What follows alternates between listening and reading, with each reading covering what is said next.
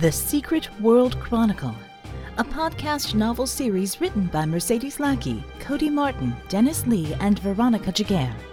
Presenting Season 7, Run Silent, Run Deep.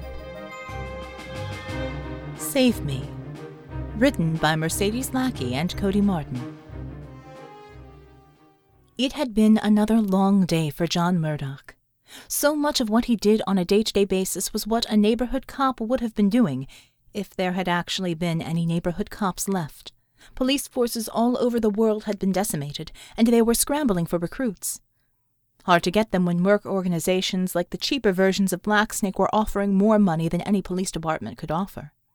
The rich in their gated communities were getting protection from gangs, thieves, and Thulians alike. As ever, the poor were left hanging in the wind. Until the cops could get their numbers up, most beat cops were kept to high-priority areas. John's neighborhood didn't qualify, so they rarely saw so much as a patrol car. So John and CCCP were taking up the slack.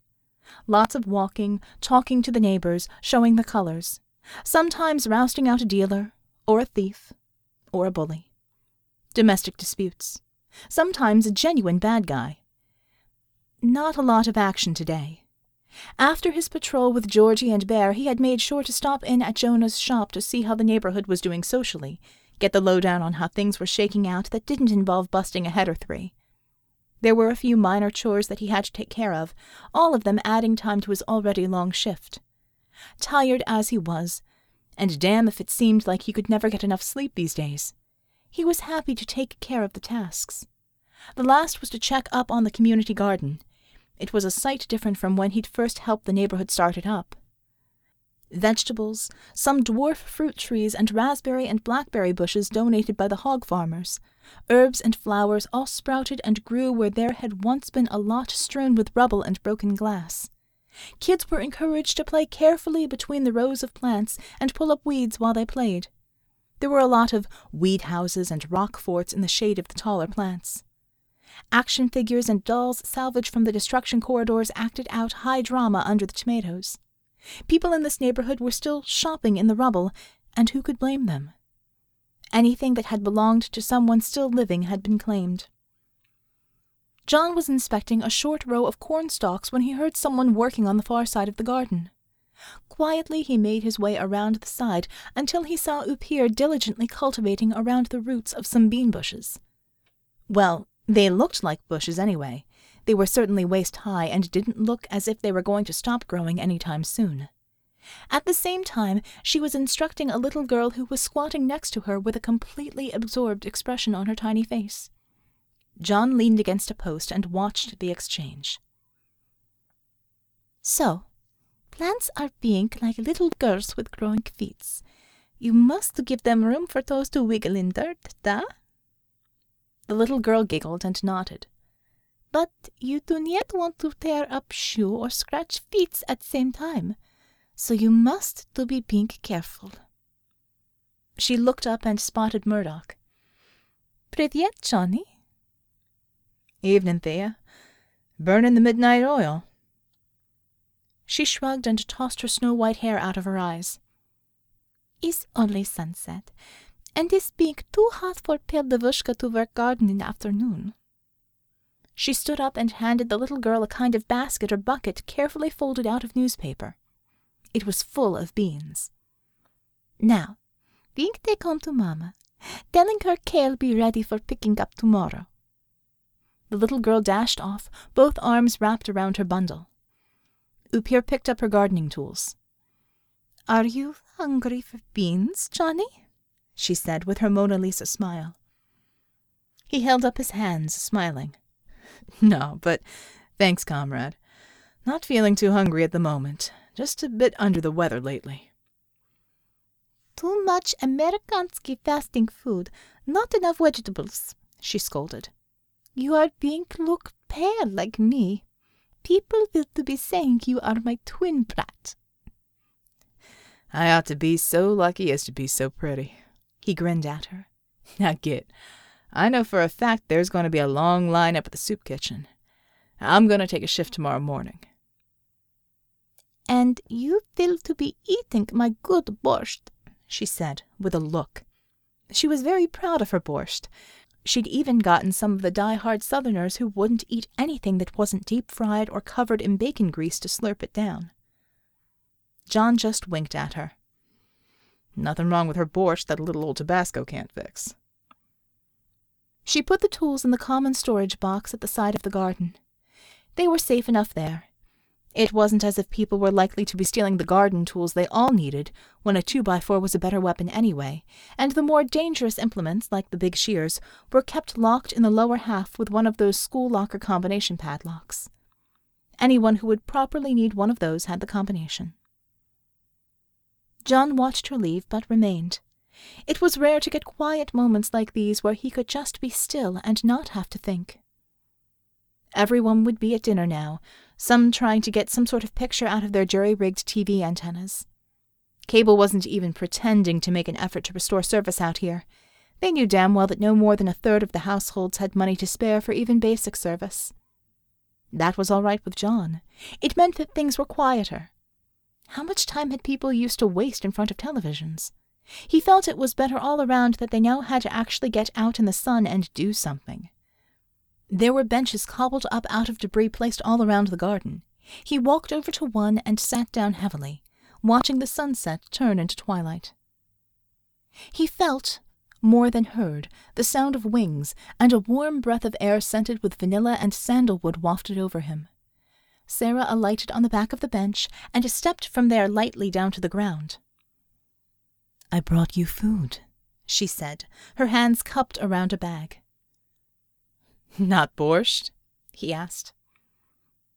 She laughed musically. "Not borscht. Peaches." She handed him the bag, which held fragrant peaches still warm with sunshine. "The farmer told me to take them." "Did you scare him half to death by showing up like that?" He chuckled, removing a peach from the bag and taking a bite out of it. "No. He thought I should have a reward," she replied, although she didn't specify why the farmer had thought that. Just another one of her mysterious, ambiguous statements that implied a story she never got around to telling. She took a peach herself and nibbled it. "Oh," she said in surprise. "They are just as good as they smell. So many things are not." John took another bite, then chewed and swallowed. "You're an angel, Sarah." He tilted his head to the side. "I only now realize just how ridiculous and redundant that is for me to say." "Well, yes, but I take your meaning." She smiled at him, peach held in both hands. "Perhaps you might come to actually believe it, if you say it often enough." He pointed a finger at her, peach still in hand. "Don't get any ideas about converting me just yet." He sighed, putting his elbows on his knees. "Still too much to do, and not enough time or energy for it." As if on cue, his CCCP issue comm device beeped. John held up a finger for silence apologetically, then keyed the comm device. "Murdoch here. Go." It was Jadwiga on duty this time. "Comrade Murdoch, we are needing you to be reporting for another shift. Cannot be helped as we are short-handed. Report to HQ in all haste. HQ out." John sighed again. "No rest for the wicked, nor any for the bone-tired." "You are weary," she said sympathetically. And there it was, another evidence of how alien she was. A human woman meeting at last with her. What was he to her? Not a lover. Not yet, but... Well, a human woman would have been unhappy at the least, angry or annoyed or petulant at the worst at having the meeting cut so short, and would have voiced a complaint or a demand for him to tell HQ to find someone else. But Sarah just looked at him with sympathy and understanding, and spoke of his weariness. "That could be said of the whole world, darling." He shrugged, but That attitude, that understanding was unbelievably liberating. Her regard lifted him, rather than putting him in chains. His neighborhood was a standout for many areas. Here the people actively tried to help each other. In a lot of other places, especially in countries without an ECHO presence or an organization like the CCCP to bolster security forces, everyone was forced to look over their shoulders. Things were downright medieval in some areas. Still, Sarah's attitude and presence did more for him than he could adequately express to her. "Oh, you are all weary, but you are particularly weary. I believe I can help. Remember?" She tilted her head charmingly to one side. "Trying to fish for another kiss, Sarah? First you bribed me with peaches." He flashed her a lopsided grin, nudging her shoulder with his own. "I like kisses," she said thoughtfully. "Very much. But I do not need to kiss you to help you. Only touch your hand." I almost forgot that you can do that. In truth, he had not forgotten. But it just wasn't John's way to ask for help any more than absolutely needed. He did want Sarah to help him, and more than just help him. But he'd never ask for it. "You are a very stubborn man, John Murdoch," she said severely. "If you do not learn to ask, very often you will not get." Others with more of a need than mine, Sarah. Just the way it is. Anyways, I'm tough. He smiled again, leaning closer to her. I'll manage. "You are stubborn and foolish," she replied. Funny, Ma said the same thing about me all the time. "Your ma was right. Be quiet and be kissed." She put her peach pit aside and put her arms around his neck, and suited her actions to her words. John leaned in closer, wrapping his arms around her, and reciprocated with equal fervor. Instantly he felt better, more alert, stronger, and nowhere near as tired as he had. His emotions lifted as well. The edge of depression that had been on everything faded. After what seemed like a long time, not long enough, and no time at all, he pulled away, the smile still on his face, the scent of peaches mingling with her sandalwood and cinnamon and vanilla, wreathing them both. Like I said before, if you could bottle that, we'd make a fortune. She wrinkled her nose at him. "Bella says the same. And no, I do not kiss her." Well, shucks. There goes all my adolescent fantasies. He touched the tip of her nose with his finger.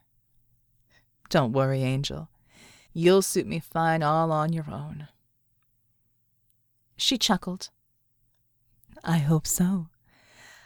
I do not intend to indulge your adolescent fantasies. Bella would be horrified, and then she would hit you. You should ask the genie about her right hook." Don't need to ask him. She's hit me before, for entirely different reasons. He checked his comm device, which was blinking still. A story for another time, I'm afraid. Duty calls. Again, it's kind of like a bad ex-girlfriend that way, always showing up at the wrong times. "I will meet you on the roof. I shall bring beer. You must bring some of that lovely floppy pizza stuff. I too have duties, and I should be about them." Sounds like a deal to me, darling. He stood up, kissing her on her brow. I'll see you in a few hours.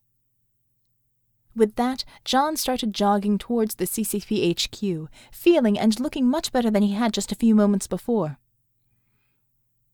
Turning out to be a fine evening, if I do say so myself. The Seraphym stared after him, with longing and with a little unease. It had taken more energy to heal and fill him than she had thought it should. She wondered if there was something wrong. He had been getting sick and even injured often in these past few months, but the work he did often had him becoming injured and stressed. Even a metahuman physiology could only contend against such a rigorous routine for so long. She listened, but the infinite offered no hints. She shrugged and touched her lips, smiling again, thinking of the kiss. There was much to be said for being material. Mortal memories of such things were no match for experiencing them firsthand. She sat there for a little longer, before the sound of a soft footstep made her look up. There was a little girl standing there, looking at her expectantly. It was one of the ones she had told stories to. She smiled and beckoned the child to her, and put the rest of the bag of peaches in her hands. "Take those to your mamma, love," she said. The child peeked inside, gave a squeal of glee, and ran off. Then she picked up the 2 peach seeds, hers and John's, and took them to an empty spot in the garden where a rose bush had failed to thrive and been taken up. She put them gently into the earth and patted the soil over the top. "Grow," she whispered, and felt them respond. But then she felt the calling. It was time for her to return to the work as well, and with a flash of flame, she was gone. Another life to save.